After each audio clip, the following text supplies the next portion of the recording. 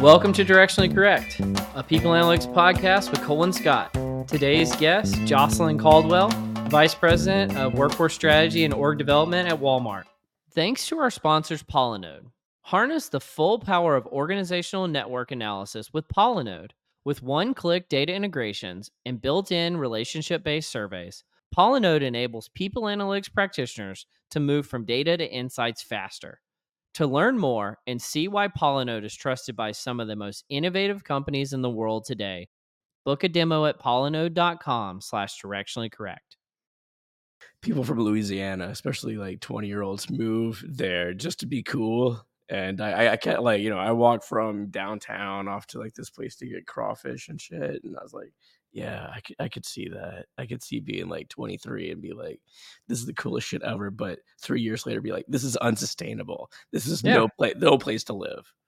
There was a pilgrimage of people that I grew up with that lived in New Orleans in their 20s and early 30s that are all back in my hometown now.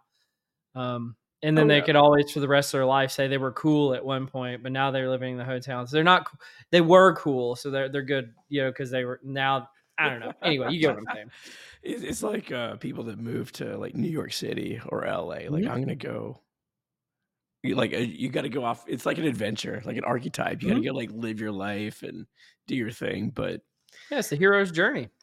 You know, you got to go to New York or New Orleans and live it up. And then, I don't know, find the dragon, slay them, and then find a princess and settle down with them. I get the allure. Like New Orleans is such it's a unique city. Like there's so many cities that are just like glass boxes and they look like nothing, and it could look like any other city. And New Orleans is totally unique. But then again, it's dirty as hell. There's nothing really there. I mean, it's got a lot of culture and a lot of character, but well, you notice like no companies ever relocate their headquarters to New Orleans. No. Like that's not an accident. And it's because they're not, I'm not going to say culturally they're anti-work. It's just they don't work. I will. Yeah. Yeah. They definitely, you know, they're just hanging out and kind of partying and stuff. That was the biggest shock I had moving to Louisiana. It's like, oh man, like you'll get your food, but it's going to take a while. And there's not a whole lot of urgency for anything. Yeah. Well, it looks like Jocelyn joined us. How you doing, Jocelyn? Hello. Happy New Year. Happy New Year. I'm loving those glasses, by the way. These are my signature glasses. I'm always wearing them. And so thank you. And everyone's always commenting on them. But they are more for utility because I cannot see anything without them. Now, is that a real background or is that a fake background? That's one of your backgrounds that I just chose, but it's beautiful, isn't it? Oh, okay. I was about to be really impressed here. Yeah, I was like, wow, you got a piano and everything? Yeah. I'm working from home today. I didn't want you all to see my beautiful kitchen. Just in your lovely mansion here. Exactly. Yeah, Scott, I love the microphone. I need a microphone. Cole bought this for me. Thank you, Cole. It was like a Christmas gift last year. I think this is the first time he used it. Year later, this might be the first time I used it. Yeah. So that's great. Well, I think of you. I think a lot of positive things about you, Jocelyn. But one of the things that I think about you every time I do is that you used to work with one of our previous guests, Dr. Love, Zach Love, friend of the podcast. Dr. Love, yes. So, I don't know. How did you two meet? And tell me about, and maybe that'll weave into like your career story. So I don't know. Tell us a little bit about that. Yeah. So Dr. Love, Zach and I met at TIAA, where we were building out the workforce analytics and planning function. He was just fresh off of his PhD. Just had really interesting background, especially around his dissertation and engagement. And I was leading the team at the time. And so brought him on to be one of our lead analysts. And he went on just to do some phenomenal work around diversity, inclusion, and equity, engagement. I'm sure maybe he's touched on some of it in the podcast. But he mostly talked about playing keyboard in his band. Yeah. But and so if we want to, we can, delve into a little bit into my career journey. Yeah, I'd love to Because learn more about it. I actually yeah, don't know about it, so I'd love to learn. yeah, I'm always interested in others' career journeys, so that's why I like to share mine because I just think that oftentimes when we come out of college, we there's two paths. One, we know exactly what we want to do, and the other is we just kind of discover it along the way. I will say that I was one of those that discovered my passions along the way. I graduated from Clemson University. I won't tell you the year. Um, with with an electrical engineering degree. Well, can I ask, So were they good at football then, or were they not good at football? Because they'll kind of give us the period of time. so we were pretty good. We were Okay. probably winning the ACC, maybe runners up. My fondest, not my fondest memory, but what I remember the most about our football team then was, okay, I'm going to date myself. Deion Sanders was playing for Florida State. Oh, dang. He was legit. And yeah, he was legit. He was in Death Valley. We were winning. He was returning either a punt or a kickoff and basically pointed to the end zone and proceeded to run the ball back, scored the Nice. touchdown, and we lost. So, electrical engineering from Clemson, and I Wait, got to that's your fondest memory of Clemson no, football? I had to say that's my most that I remember that I had to credit myself Most with vivid just that. memory. Yeah, most Okay. memorable because that's not fondest because I No, had to no, think no. about that because I It's said like a no, that's Babe not Ruth that's calling his shot moment, you know? exactly that's the wrong Against word you. choice. Yeah. That's what I remember. So every time I see Dion, I'm like, ah, I remember him, and he was the truth, right? I don't think Yeah. unless you've seen him like Well, he was a during dual his sport prime. athlete, and that's very rare. I mean, that's like, Yeah. Bo Jackson or kind of something like that, Yeah, so we could easily turn this into a sports podcast because I'm a We big can. sports fan, but that's not why we're here today. So, No. um, electrical engineering, Clemson, and why I did that was because I was always told that I was good in math and science, and so during that time, you're good in math and science. You think about the STEM field, engineering, Mhm. especially as a young, African American woman growing up in Columbia, South Carolina. You know, that was just like something that was unheard of. So if someone could go on to be like an electrical engineer, that was great because that's a field that didn't have much diversity. So fast forward, I'd spent my first 3 years in steel toe boots and hard hats, working in manufacturing plants, from Pennsylvania, Altoona, Pennsylvania to Amarillo, Texas, designing and implementing, equipment for Owens Corning, fiberglass, and then General Electric. Found out very quickly that this is not my life's work, Mhm. and got married, went on to work for General Electric in North Carolina. And I don't know if you all recall when Jack Welch came and said that General Electric will be a Six Sigma company by 2000. Yeah. So I was bit by the Six Sigma bug. And so I became a Six Sigma black belt, went on to become a master black belt. And that really defined my career for probably the next 15 years. So Yeah. did large transformations for GE, Westinghouse, and then moved to our public pension plan. And what I always like to say about my career is I came to an inflection point, and it was because I was leading these large transformations, doing process reengineering, the implications of which just streamlining waste out of the process, really transforming operating models.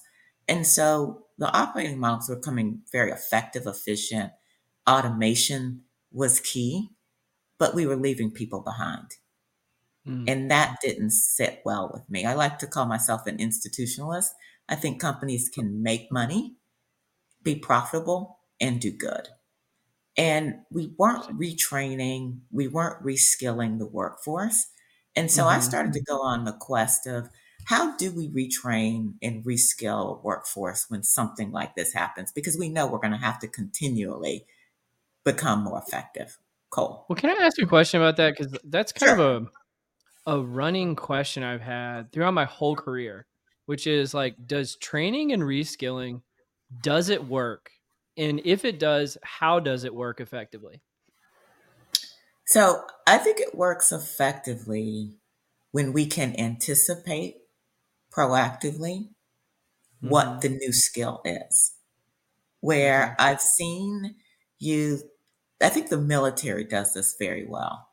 And in certain manufacturing automation areas, we've done it well, where you can take like skills that you have today. You know that Mm-hmm. that skill is going to evolve, the jobs are going to evolve, and you're going to need something very similar 2 years from now, Cole. I've seen where that Mm-hmm. works well. Where I've Yeah. seen it doesn't work well is we have ambiguity about the job. We have Mm. ambiguity about the person's existing skills, and we don't anticipate and we're not proactive. So now what happens is you do a restructure, you streamline, you now have a workforce that's not ready for the new jobs. And so it Yeah. takes anticipation. You need to be proactive. You need to understand a lot more about your workforce and the jobs than you do today. And I haven't seen many industries or companies that have really, unlocked that yet. Interesting. Okay. What does that mean for the workforce in general? I mean, the world's changing at such a rapid pace. We got to keep up with Yeah. new demands, and we need new skills from employees. Does that mean like hiring people with fungible skills in the future because you need to change them over, or is it all training? How do you approach it? And like, obviously, it's a nuanced issue. Yeah. I think it's hiring. You need to, first of all, we as hiring managers, we need to understand the minimum set of fungible skills we should be hiring for. I think that is very ambiguous and it oscillates depending on who you ask. I think there's a Yeah. minimum set that we should think about. For example, I always like to think about today in today's world, data acumen is a minimum skill set that you need, Mhm. Yeah. For most right? jobs, absolutely. for Yeah. for most jobs. But if you think about it, we aren't that transparent about that because from data acumen, you can think about just the different levels. You can think about whether you can do analytics, whether you can story tell. But at the end of the day, if you're not good with data in most jobs, it's going to be very difficult for you to transition to other roles. Absolutely. Secondly, Secondly, what we need to understand is what are the skills that we have today in our workforce that can be translated because we don't have a taxonomy today. Yeah, Mm-hmm. that makes sense. Everybody, we don't have a common language of talking about skills today. And I think that's an impediment to being able to transition and move people in the workforce and reskill and upskill them. Well, let me ask about that because you had mentioned something earlier about you got to project what the skills in the future need to be, and then we can kind of try to create redevelopment programs to get us to those skills. How good at we are good? How good are we at predicting the skills that are going to be needed in the future? Because my personal perspective is like we're like a coin flip. Like sometimes we get it, and sometimes we don't. Yeah. And I, how far out as And well? how Like, far out too? Yeah. And if you think about any good prediction tool or Hmm. model, you can't go out but so far, right? Yep. So, 3 to 5 years, I think then you have a level of confidence um, that makes sense. I don't think that we are good at it because I think that we're trying to boil the ocean. If Yeah. you think about certain roles, they kind of aren't going to stay the same. They may evolve at a slower pace. But there are other roles, and this goes back to workforce segmentation. There are other roles, like if you are, in technology, if you're in tech, if you're in software engineering, those roles are going to evolve very quickly. If you think about AI is going to impact certain roles, and they're the roles of the knowledge worker very at a fast pace.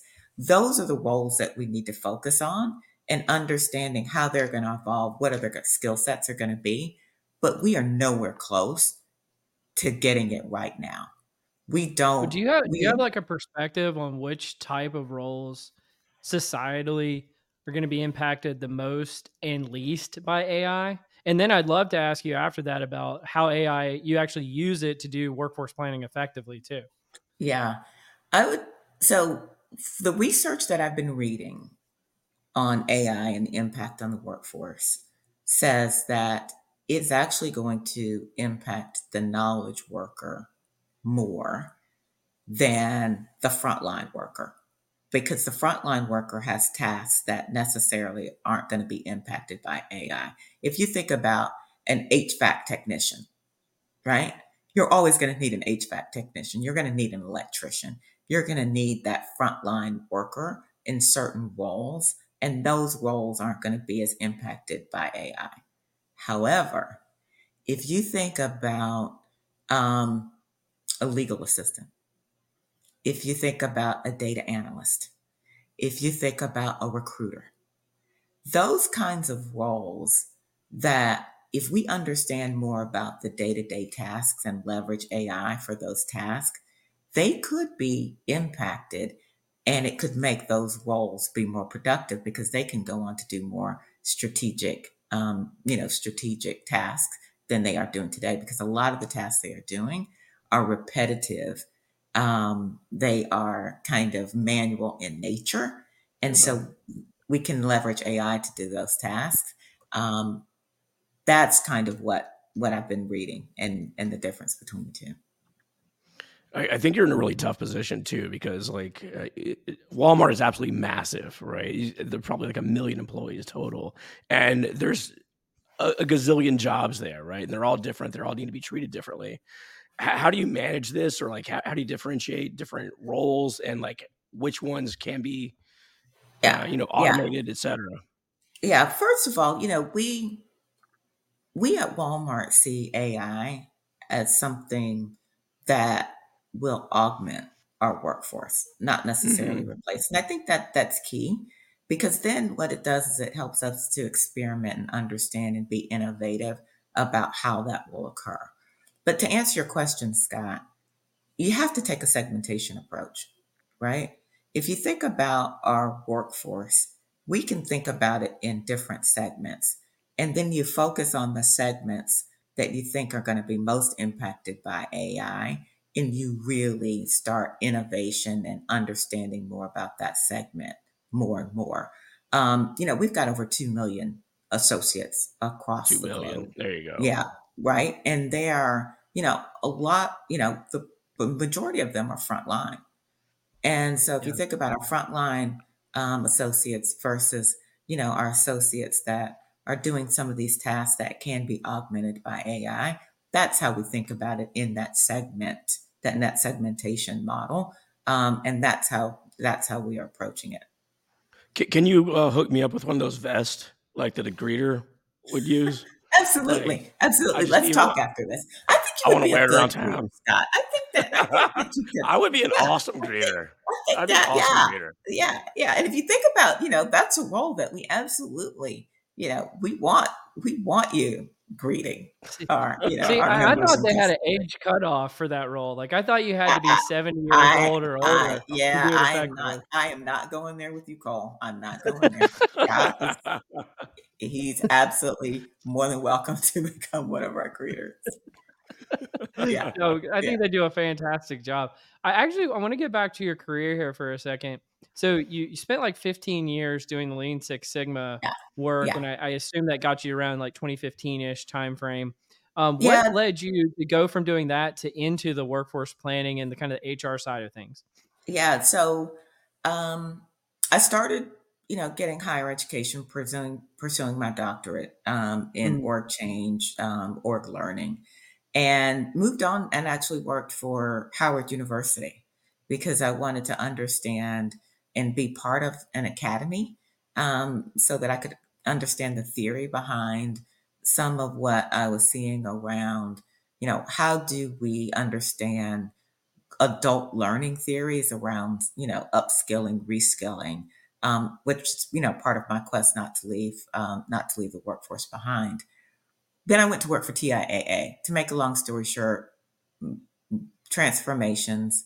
Our CHRO at that time, Skip Spriggs, asked me to come in and did transformation around workforce planning at TIAA.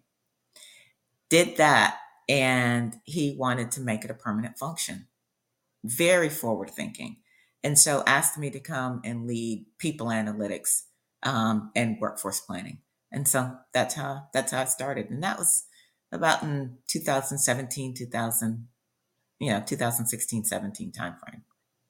So the Been doing it ever question on since. everyone's mind, are industrial engineers better at people analytics than the social scientists? Tell us what your real perspective here is, Jocelyn. I think it takes both. I think it takes IO psychologists, industrial engineers, because I call it's the qual and the quant. One of what I found is IO psychologists, they bring both the quant and the qual, and they're social scientists, but industrial engineers bring knowledge of like large scale planning concepts. I spent quite a bit of my career in supply chain as well. And so I think about like inventory management. I did master planning for, a pretty large business in at GE. So I think about how you plan for the workforce very much in the way that I think about supply chain planning. So if you marry the two, then I think that you've got a great team that comes at the problem from, different perspectives that just really, really enriches the solutions that you derive. I think this is one of the most like unique things we found in the podcast. We've interviewed just a million people, and just the diversity of backgrounds that enable people later on is really, really stark. And obviously, you're employing. It must be electrical engineering or engineering sort of concepts must enable you to, manage the organization of people in a way that you just couldn't do it from other perspectives. Yeah. So, there's the systems piece of it, systems thinking. And this goes back to the conversation we had earlier around reskilling, upskilling. So if you think about my skill set, being able to translate that skill set around statistical analysis, statistical modeling. I don't know if it would be obvious with my background in data analytics, statistical analysis from Six Sigma, supply chain planning, that I would wind up, Yeah. leading workforce planning, right? But they're absolutely translatable skills. And that's the kind of work that we need to do across all, what I call job families. Because if we can Mhm. understand what are those translatable skills, then now when we receive, someone's resume and they're outlining their experiences, their skills, their abilities, Hmm. then we are easily able to translate it to, some of the openings that we have, and as well as predict maybe what they could be a good fit for in the future. Yeah, I actually love that. So I've got a little bit of a background in Lean and Six Sigma. And one of the things I really appreciate about those conceptually is they give a common frame and terminology for people with like a social sciences background and people with the engineering background to tackle the same problems in the same way. And things like Yes, root cause analysis is an it's incredibly powerful tool to have in your toolkit. And frankly, I find that it's not a way that a lot of people analytics folks that don't have that type of background think about things. And so it's definitely a tool that needs to be in our collective tool chest for sure. I am curious though, right now, and correct me if you see things differently, but right now I feel like workforce planning is really hot. It's like all the rage, and it hadn't necessarily been for in my opinion since like the 2010 2012 time frame, but okay. from 22 onward, workforce planning has been really really hot. Why do you think that is, and what are you seeing kind of in the winds of change that are making it blow in this direction? I think, first of all, coming out of COVID, Mhm. where, you had just a level of uncertainty around work from home, remote work, how productive are our employees or our associates? I think most companies are wanting to answer the question, what is the right size and mix of my workforce, period? Mm-hmm. How much does that workforce cost? And how much can I leverage that workforce in many, many different ways? So the right people, right job, right time. I think we've all heard it. But I think Yep. it's critically important now because of the ever changing market. You've got the market coming out of COVID. You now, saw the upswing in the economy. Now we've got a bit of a downturn.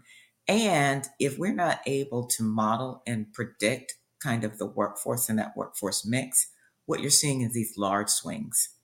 You're seeing that we staff up, then we begin to reduce the Yeah. workforce.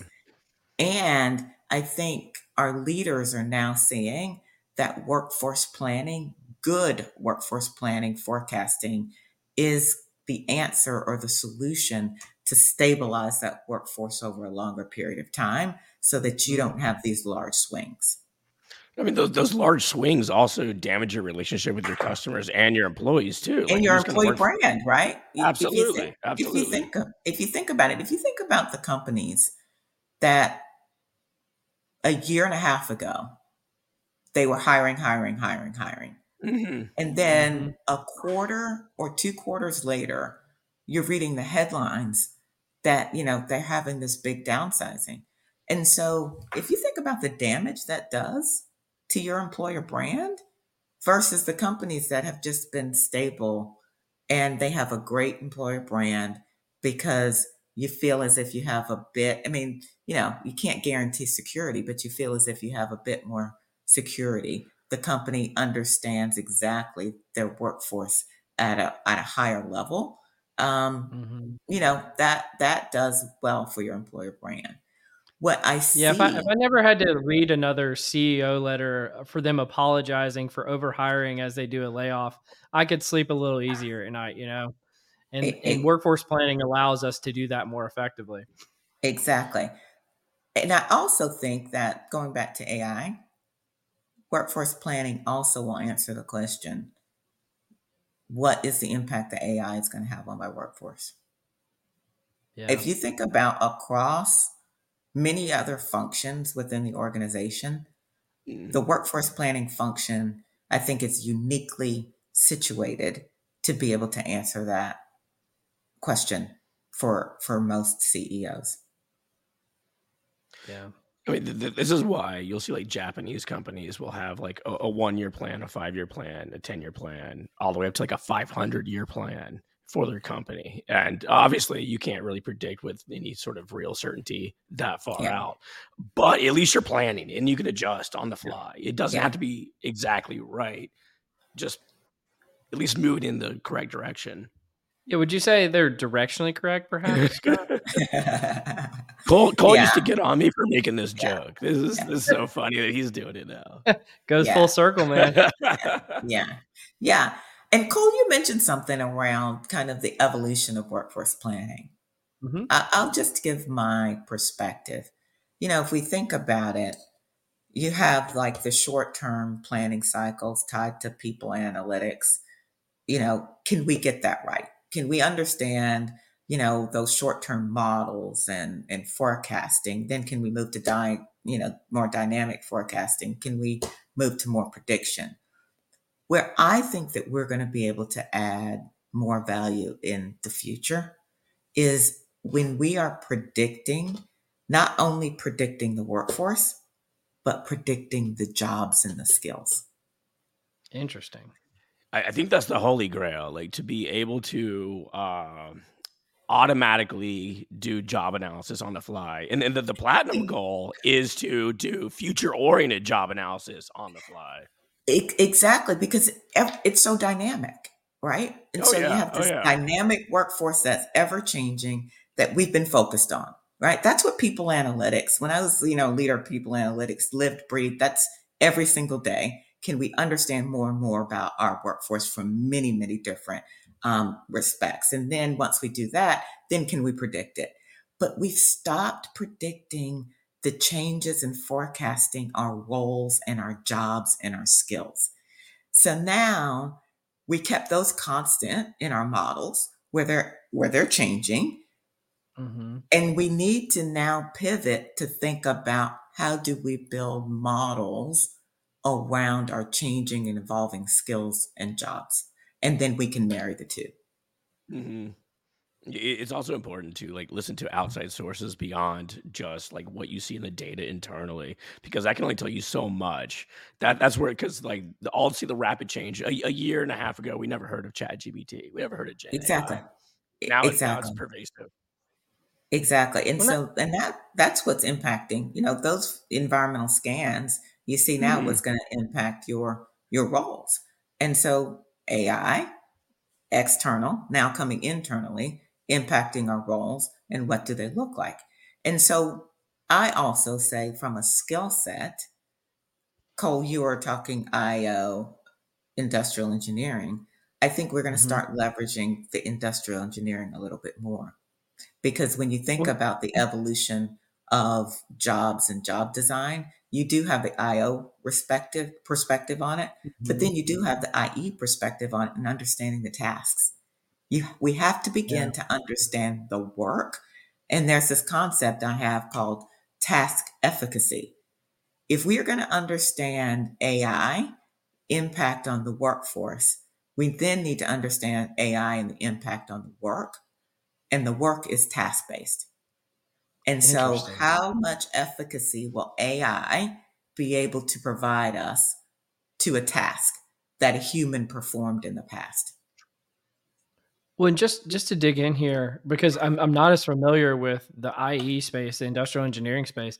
What does the industrial engineering bring to answering these kind of task based questions? Like, what is the kind of the unique superpower that they have? Yeah, they understand task and process. So an Okay. IE is the person that's going to go in and they're going to deconstruct the day-to-day tasks of that job, not the job analysis, because that's Mm-hmm. kind of, I mean, it's a bit of job analysis, but it's more of Yeah. what is that This person is the boring actually part. what is that person actually doing and how much time are they spending on it to Mm-hmm. unlock productivity? And This is so like really old school IO psych, where like actually time and motion studies, this sort time of and thing. motion studies, I think that there's going to be a research. I think that that's going to come back because at the end of the day, if we aren't Mm-hmm. understanding the time allocated to tasks and then Yeah. people's efficacy to those tasks to be able then to replace it with AI, then how will we ever Mm-hmm. understand the productivity gain that we'll have? Yeah, that's actually my prediction is that the ways because I agree with you that AI is going to mostly disrupt kind of knowledge worker jobs in the near term, but how is it ever going to stretch into kind of service sector jobs or jobs just people do with their hands like I think it's going to be the ability to break it down task by task and going through and saying how could it augment here, how could it augment there, because it Exactly. eventually will permeate. Like I think about like handheld devices that service sector folks use. Well, you're eventually going to start having AI applications on those handheld devices, and so it will permeate through those roles just like it does through knowledge worker roles in the moment. Exactly. Yeah, And when that happens, we're going to need to reconstruct our jobs because then absolutely. jobs are going to look differently. Well, Jocelyn, I don't know if you know what this is that we're about to bring up, but would you like to participate in the confusion matrix? Sure. The confusion matrix. Like how nervous are you from like one to grad student studying for comprehensive exams?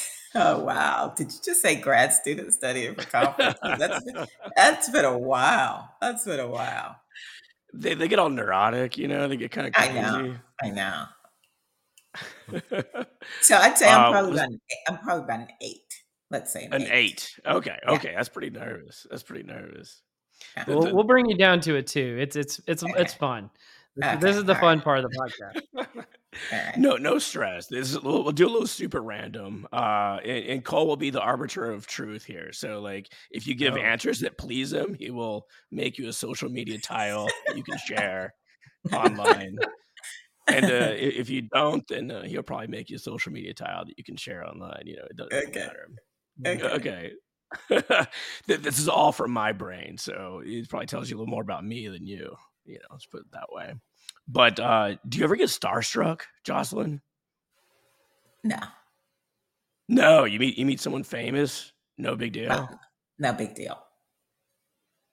It's the glasses. She's just like, she's got her protective shield. She can face any foe. Yeah. I'm amazed. I'm like, I don't have this superpower. Yeah. I don't know. For some reason, they're people, right? And Yeah. I guess because I'm so analytical, I think about, what their lives must be like. And I just don't think that it's as great as we think it is. And so I we mean, should be I kind watch and nice and yeah. I watch people like walk up to Cole and they're all starstruck. I mean, like he's Oh he's yeah, the I'm man. sorry. Cole is the Yeah. exception. Yeah. Whenever I Whatever. see him, Oh I'm like, God. yeah, You guys are terrible. What about you, Cole? Do you get starstruck? You ever meet someone I famous? actually, I mean, I haven't been around that many like celebrity type people, but I prefer like to not talk to them just because I imagine that it's kind of like to Jocelyn's point. I imagine their existence is Yeah. kind of miserable in public. And I- so I'd rather not contribute to that and two, they say never meet your heroes. Like when you do get to talk to somebody, you realize, oh, they're just a human being. They're yeah. not Not that some special person. something special. It's like they probably experience the weather the same way that you do. I should hope so. That'd be Yeah. really weird if they didn't. Yeah. I mean, speaking of special, hey, Jocelyn, do you have any mundane superpowers? Or So do you describe. have any that you wish you had? So Yeah. What's a when you say superpower you wish you had? what's the superpower? Like knowing when like the street light was going to change to green. Ooh, that Just would being be I able wish to. I could see. I wish I could see what people were thinking Oh, Oh, why? because I think I would become a better communicator. Interesting. Okay. If Yeah. you could see what people were thinking, would you even need to communicate? Is a question I would have. I think Because so.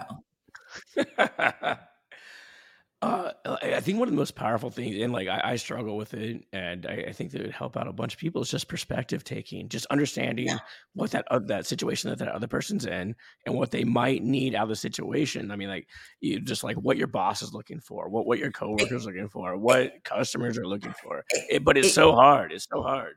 it's so hard because I'll give an example. So we're on this podcast right now, and you're asking me questions. I'm Mhm. answering them, but as I'm answering them, I'm like, is this relevant? Right? Is it something that is it posing or causing another question that's in your mind, but then you don't want to answer? So I'm spending 2 minutes talking about something that you would rather I be talking about something else. Well, I'll take some of the pressure off, Jocelyn. Anything goes on this podcast, Oh and yeah. there's Yeah, no pressure to like be informative or something. yeah, We're yeah. just genuinely curious. Yeah, and that's why, because I'm curious, because I think that that's when you become and you create that shared understanding, which I Mhm. think that today we just don't have because I think we talk past each other so much. Is where I was going. Yeah. I was thinking in my mind, both people could read each other's minds, and then you Oh wouldn't. I'm yeah. thinking like telepathy, Ah, okay, not okay, yeah, not yeah. like that's why I'm thinking. Not I was like, yeah, that sounded dumb when I said it out loud, but tomato, tomato, right? No, no, no, no, no. I mean, here we'll wrap it up here. Speaking of like other hard hitting topics here, I just came back from Louisiana, and I know you're from the South Carolina area. I don't know if it's the same, but shrimp or crab? Which do you prefer? Crab, crab, blue crab Crab. all Let day me long. I ask. just had some over the holiday. I don't know if this is a controversial question, But which Carolina is the real Carolina? Oh Do you god. have a stake in this? Absolutely, South Carolina. Okay. Do you go as far to say what you just say Carolina and expect people to know it's South Carolina? Because I know people from North Carolina do that They sometimes. do So that. what do you? Yeah, Yeah, they I'm just do like, that. you realize there's two of you, right? Two of them, right? And that's why I said South Carolina, because it's like, oh, I'm from Yeah. South Carolina. And everyone says, oh, well, what part of Charlotte do you live in? I'm like, that's North Carolina, That's North Carolina. Who has the best barbecue? South Oh Carolina. yeah. Oh. Because, you've got What that what makes mustard based versus vinegar based. okay? It's a mustard base. Are you a Yeah, mustard fan? I'm a mustard fan. Okay. But then I grew Got up it. in South Carolina. Absolutely. Yeah. Yeah. I Yeah. grew up in Louisiana. We don't have anything signature about our barbecue, but it does taste good. It's just there's everybody else has something like really distinct and good about theirs. I just say I think Louisiana just mixes it all together, kind of like a Yeah. gumbo, and then that's their barbecue. Hey, But that's a if you, really good analogy. That's I really like good. that. But I haven't had anything bad in New Orleans or Louisiana. The food is just phenomenal. I like that perspective too. It's like, is there such thing as bad barbecue? I No, mean, Yeah. I mean, I no. guess you could overcook it or you could something. overcook it. I mean, it could Yeah. be objectively bad, but I mean, like just like stylistically, like oh man, it's so good. And I feel I like New agree. Orleans is a great anti New Year's resolution for losing weight. Like it's it's like the Yeah. place you go to gain weight. No, no, you can't go to New Orleans Yeah. to lose weight.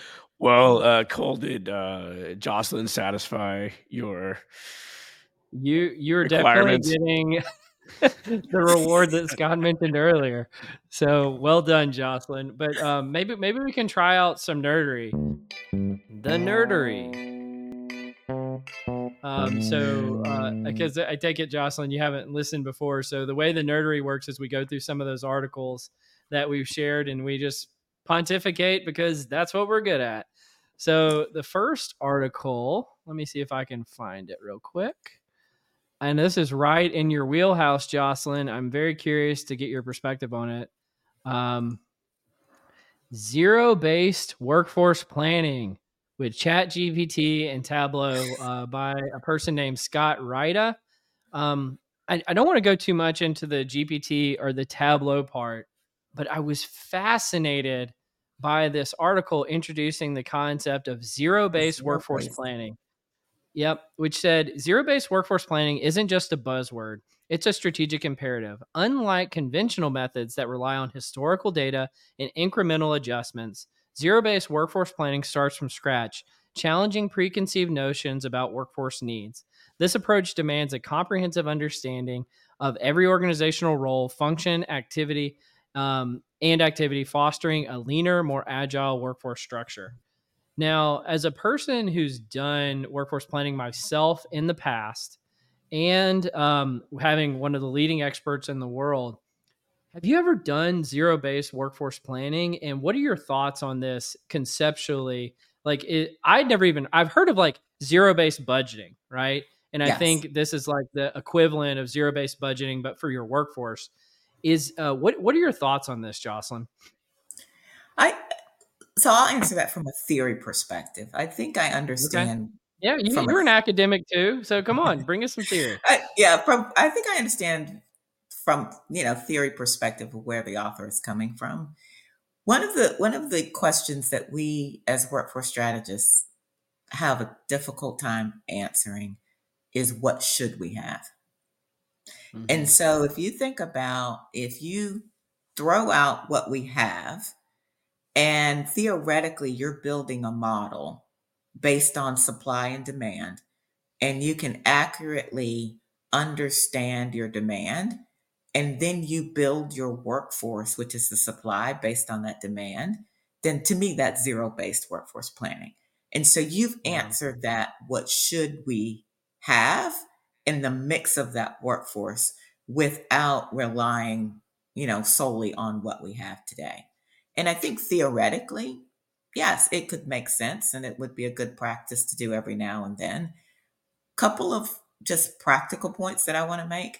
I've never been able to create a supply and demand model for the entire workforce because that Yep. demand is so difficult to define, right? And Especially so, for non-revenue generating functions or especially for functions that non-revenue generation, yeah, but yeah, we all know that, right? So at the end of the day, that's why I said in theory it's great, but in practicality, being practical, and how you operationalize it, I know for me, I've never been able to do that. But I do think it makes sense for certain job families and certain roles. Well, I don't really think it's practical that it could be an exercise that you did every year to, start from scratch and build your whole workforce up from the ground up. But I was fascinated by the article. And the thing that I think is helpful about it is as a thought exercise, because kind of one of workforce planning's cousins is org design. Yeah, Right. And I imagine what a problem that a lot of organizations run into from an org design perspective is they kind of start tying themselves in knots because they create a problem and then they create a new design to fix the Yeah. problem. And then that creates a new problem yeah, and they create a design to fix that problem. And at a certain point, you need to have this kind of thought exercise from a workforce planning perspective. We just started over again with a clean slate. How would we rebuild this organization and what skills are necessary and what roles and what tasks actually need to get done. And I think in that case, in kind of a narrow case, I think this would be a very powerful tool to have in a workforce planning team's toolkit. But I agree with your point about demand forecasting is extremely difficult for certain functions. And this, I don't think it would be a practical exercise to do for a whole organization every year. Scott, agreed. what are your thoughts? I mean, I know you don't do as much in this space, or maybe you do, but what are your thoughts on the article? Yeah, I really like what you were just saying there about organizations become so complicated because they have these like pre-existing sort of structures in place, and that's how you try to correct this system over and over and over. But that leads to additional complications, and like you're no longer as agile, you no longer can meet the needs the same way. But then again, like if you're starting over from scratch every single time, people don't have the consistency of Yeah, knowing what their structure is, etc. So I mean, there needs to be a balance. I understand where this person's coming from, but you can't start from scratch every single time. yeah. And I'm going to go back to, this is another Six Sigma analogy I'm going to give. Hmm. Um, when I was doing Six Sigma work, what we would do is we would start with the demand process. And what you're doing is you're looking for, the capability of your process. And you wanted to understand during the diagnostic if your process were able to get to a certain capability or a certain sigma level that was enough to meet customer expectations. That's how I think about the workforce. If your Can I, workforce, go ahead. well, I was going to ask a question about that because I find that there's a lot of people analytics folks that are kind of non-initiated in kind of the workforce planning or the Lean Six Sigma space. And when you use a word like demand or demand forecasting, they don't really know like what that is or what it means. Can you give like a simple example of like what a demand forecast for a particular role might look like?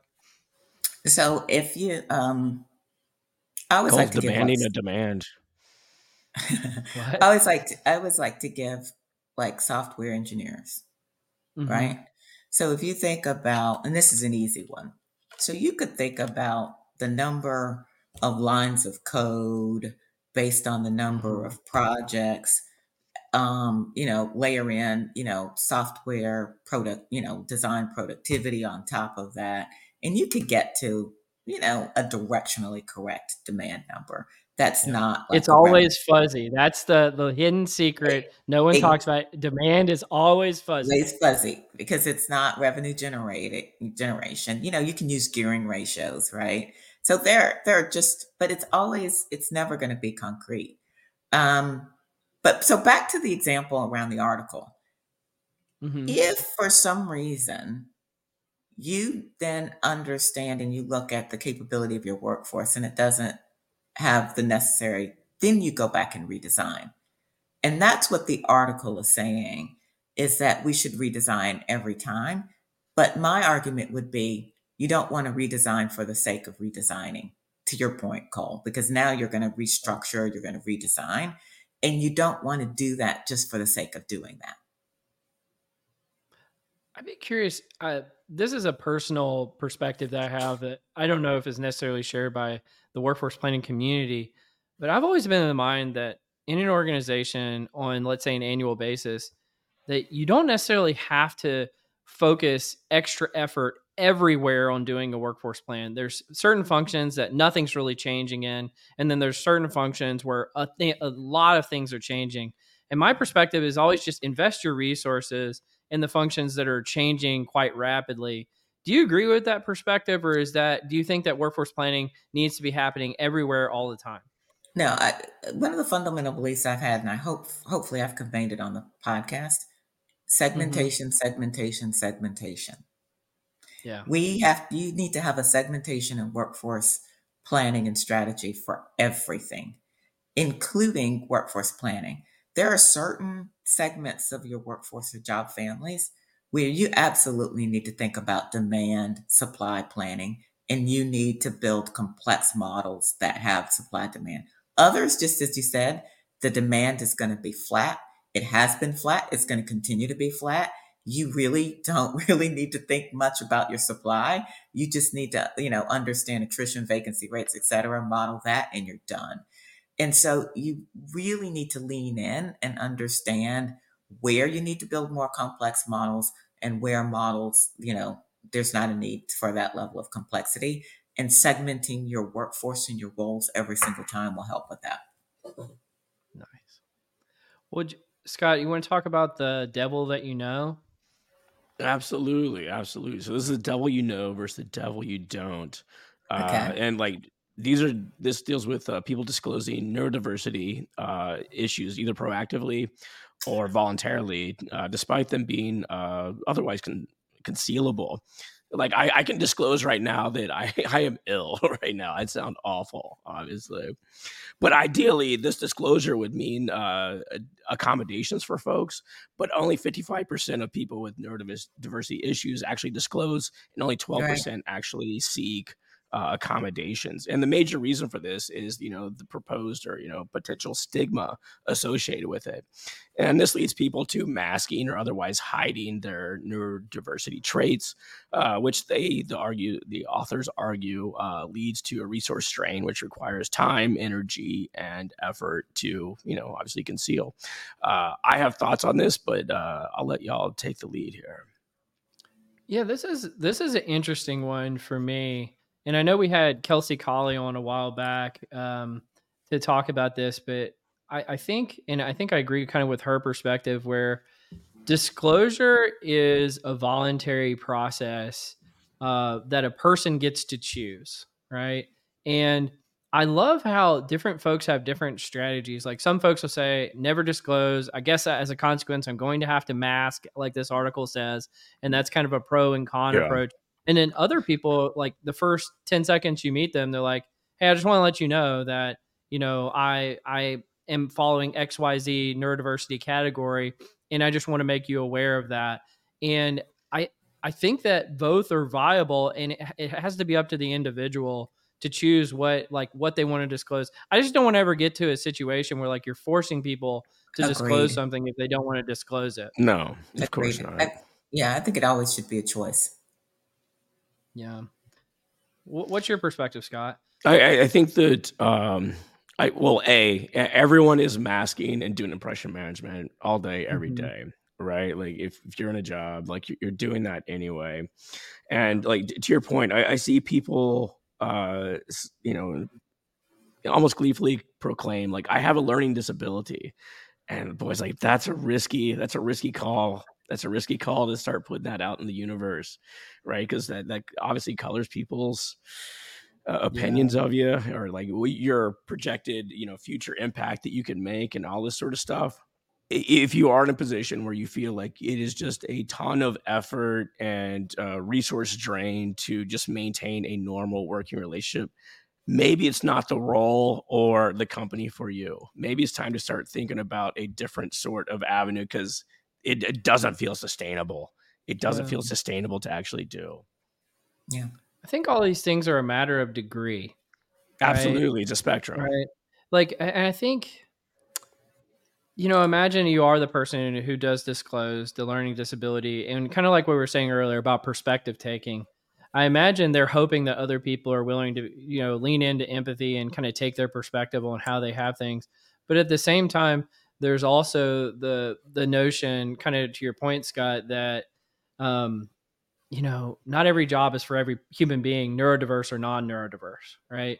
And that we want to make sure that we're setting every person in our organizations up for success and providing reasonable accommodations where appropriate. And so I don't know. I feel like what I hope is that we just treat people like human beings. You know, like if you disclose something at work, we should not treat you any differently, and that it should be something that is even sometimes celebrated about an individual, because frankly I think having a different kind of background brings perspective, and that diverse perspective helps organizations perform better because it like decreases the blind spots that we have.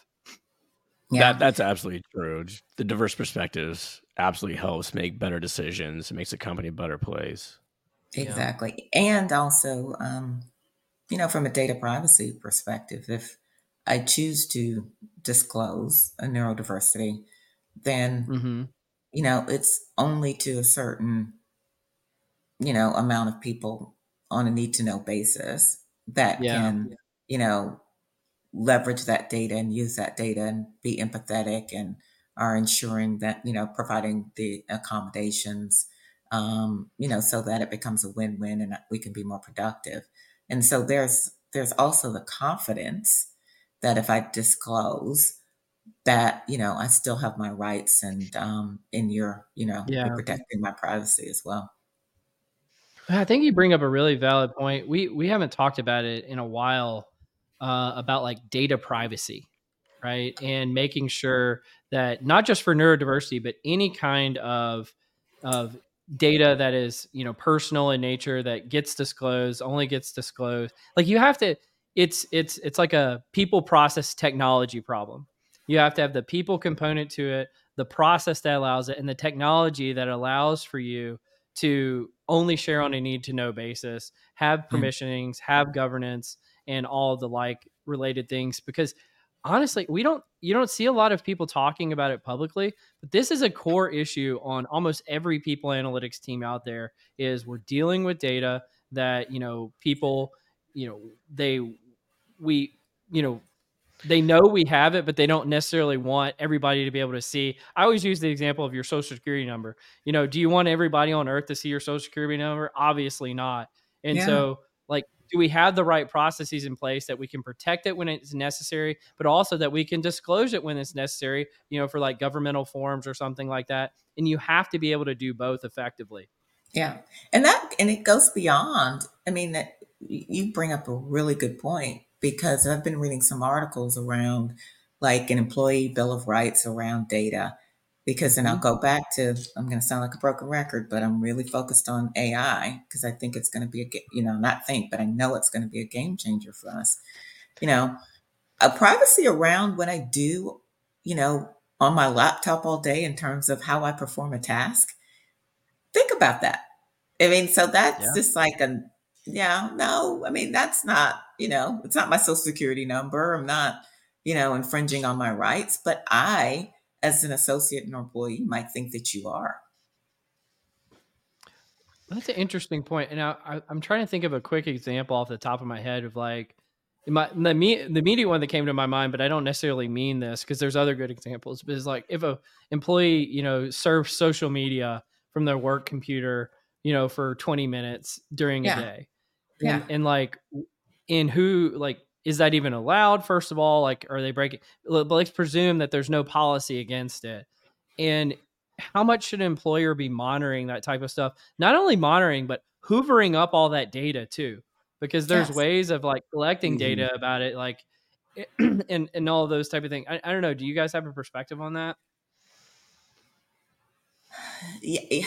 Uh, yeah, At I the end think of the it's day, yeah. you're paid to do a job, Yeah. and to be productive, and getting that job done is the end goal, right? If you need to take a break, fine. Obviously, we don't want any sort of like legal implications of, surfing pornography or anything else that would possibly get a company in trouble. But at the end of the day, I treat them like adults.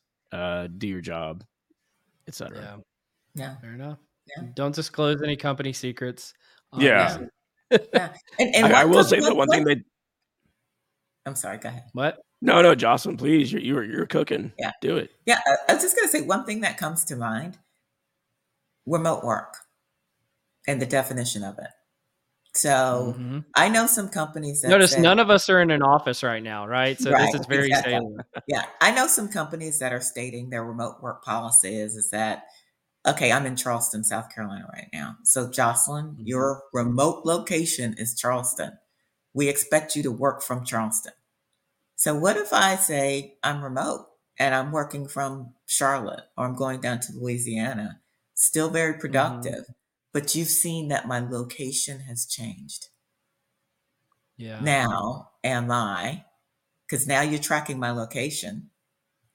That's a It's bit weird. right. Yeah. And Yeah. have I now have I violated policy? I remember Those I are got the a question. Yeah, I got a question about this exact related thing at a prior employer. And so I had this employee that was working for me that was going to travel out of the country. And they were working, everybody was working remote. The whole company was yep, remote. And they were wondering, could they just, and it was like on the other side of the world. So they're wondering, could they just stay up all night and work during that yeah, and just, work from there? And I said, honestly, with you having like a background on your Zoom right now, you could be in that other country and I wouldn't know. Right. And so, like, there was really no way of validating it other than some kind of tracking mechanism. But I just feel like that's the world we're living in now. If you're having some kind of remote based policy, you've got to have the flexibility associated with it to allow people, as long as they're not breaking any laws, like, or any tax implications for being like overseas or something like that, like, to just be flexible to what they're doing, again, as long as it aligns to company policies. That's yeah. the thing, is the compensation implications of working in a different state. For instance, a state that has no Mm-hmm. state income tax versus a state that E- does. Yep. Exactly. And how long did you work there? And then Yep. then how do I Yeah. track that? So, but by tracking that, you're essentially tracking my location. Is Yeah. that okay from a privacy perspective? And of course, the workaround, they would say, we're not tracking your location. We're tracking our work asset. Your Assets. laptop is an asset of the Assets. organization. Yeah. We're just tracking its location. Right, But exactly. So I think, these are, in our quest to gather more data so we have more information so we can be better at analytics and planning. These are just I think, some of the big privacy issues that we're going to have to work through along the way. absolutely. Well, I've got one more article to discuss. This was like baiting me. I was like, I saw this one posted. I was like, oh, we got to talk about this. And so it's by Rob Briner, who we've talked about before on the pod. But Yeah, evidence-based HR and people analytics are the same thing, right? Afraid not. probably And not. so I go down to this chart. He talks about, but a whole lot of things about what people analytics is, what's evidence-based HR, how are they like, how are they different. But he creates a chart talking about how he believes that they are different. And just for your sake, Jocelyn, in case you don't know who Rob is, he's kind of the purveyor. I don't know if he's the creator, but at least the purveyor of evidence-based HR. And I just looked at this chart and I said, I disagree. I don't know. In short form, he talks about like types of evidence, people analytics, mostly quantitative, evidence-based HR, any type of evidence counts as long as it's trustworthy and relevant. And I just, in my mind, I think he paints people analytics into a corner of what it necessarily isn't. It's like every definition of evidence-based HR in here is very like generous, and every definition of people analytics is very narrow. And I'm just like, no, they're both really similar. And so I don't even know if this is a real concept, but I had an old colleague who used to call this like the narcissism of small differences, right? So you have something that are so close, they're not maybe identical, but they're so close that all we do is we point out the differences. I think people analytics is beautiful. And I think evidence-based HR is beautiful. We've had guests on like Nicholas Brimner, who's a big proponent of evidence-based HR in the past. And guess what? He's a people analytics practitioner. And so I just wish that I don't know, all get along and not focus on the differences, because I think we both learn from each communities just as effectively. I don't know, what did you all take away from this article? I like yes. I think that what Rob is doing is exceptionally valuable in the sense of like he's saying like if you're making people decisions, I won't say evidence based or people analytics, that you use scientific method and varied data sources. His two principles there. But yes, he's essentially creating a taxonomy between the two, which is like very finely split. It reminds me of the Cattell-Horn model of general intelligence, where it's like you got these big factors, and you subset it into like a smaller factor, and you subset it into smaller factors, which at this point it would be people analytics and evidence-based HR. But overall, the goal is to make better decisions through prediction, and like that's the name of the game. And you're cutting hairs. That's the way I see it. Yeah, and that's why I didn't, because that's how I saw it. It's better decision making based on evidence, data, whatever you need to make better decisions around HR practices, people. That's our goal, and how you do it. Yeah, it's a little nuance between the two, but it's always going to be there. Prediction is the name of the game. That's the currency. Yeah. And they're both valuable. You guys both know this. How often do we find an insight that is just like a smoking gun? There's no ambiguity. We know like almost for certain, or at least very probabilistically, that this is likely to be a univariate cause to whatever's going on. And the reality is, and this is what I've taken from the evidence-based HR literature, is you have to kind of take the legal standard of a preponderance of evidence. So we see kind of multiple sources. They all kind of give a little bit of a signal in one direction. And so we kind of aggregate those together and say, some might be qualitative, some might be quantitative. And we say, okay, we don't know this with 100% certainty, but this is what the signals are saying. And that to me is evidence-based HR, but it's also people analytics, and both are really, really important and valuable. Agree. Absolutely. And if you've ever seen like an overlap of like what the statistical difference of like 0.001 is on like a two-tailed distribution, it's like the overlap is immense. Like you think it's like totally separate.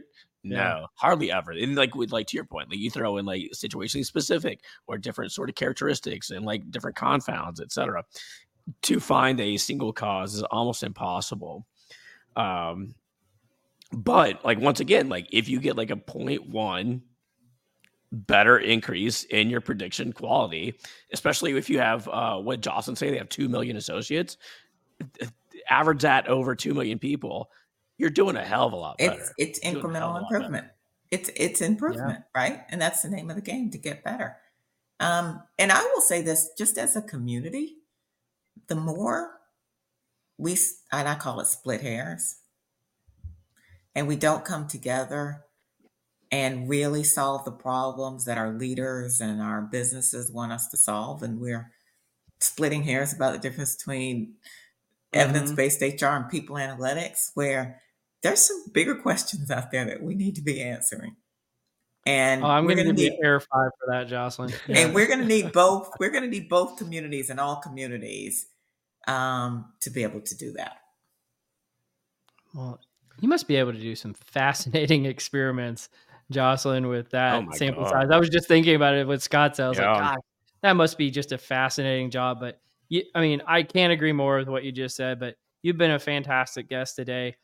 Scott, any final words for Jocelyn before we give her the last word? Jocelyn, this is a lot of fun. I look forward to my little vest you're going to send me. Yeah. I can't wait. Yeah. And I'll also introduce you to, where are you located again, Scott? I'm in Seattle. Seattle, okay. Washington. Yeah, we'll have to get you a vest in a store or club. Yeah. Got your greeter material, man. You've got all the. Yeah. So I invite you, when I send you the vest, I invite you to come on a store club tour with me. Absolutely. All right. Well, Jocelyn, you've been fantastic, and you've been listening to Directly Correct, a People Analytics podcast with Colin Scott and Jocelyn Caldwell. Thanks, Jocelyn. Thank you. All opinions are our own and do not reflect those of any other organization. Hey guys, Directionally Correct is dedicated to you, our listeners. to help educate and entertain you on how to effectively do people analytics. By supporting this podcast, you are helping us continue to provide valuable insights and knowledge to our listeners. Please consider becoming a patron of the podcast. You can find the link to sign up in the show notes or at patron.podbean.com/directionally correct. Thanks for your support. You've been listening to Directionally Correct, a people analytics podcast with Cole and Scott.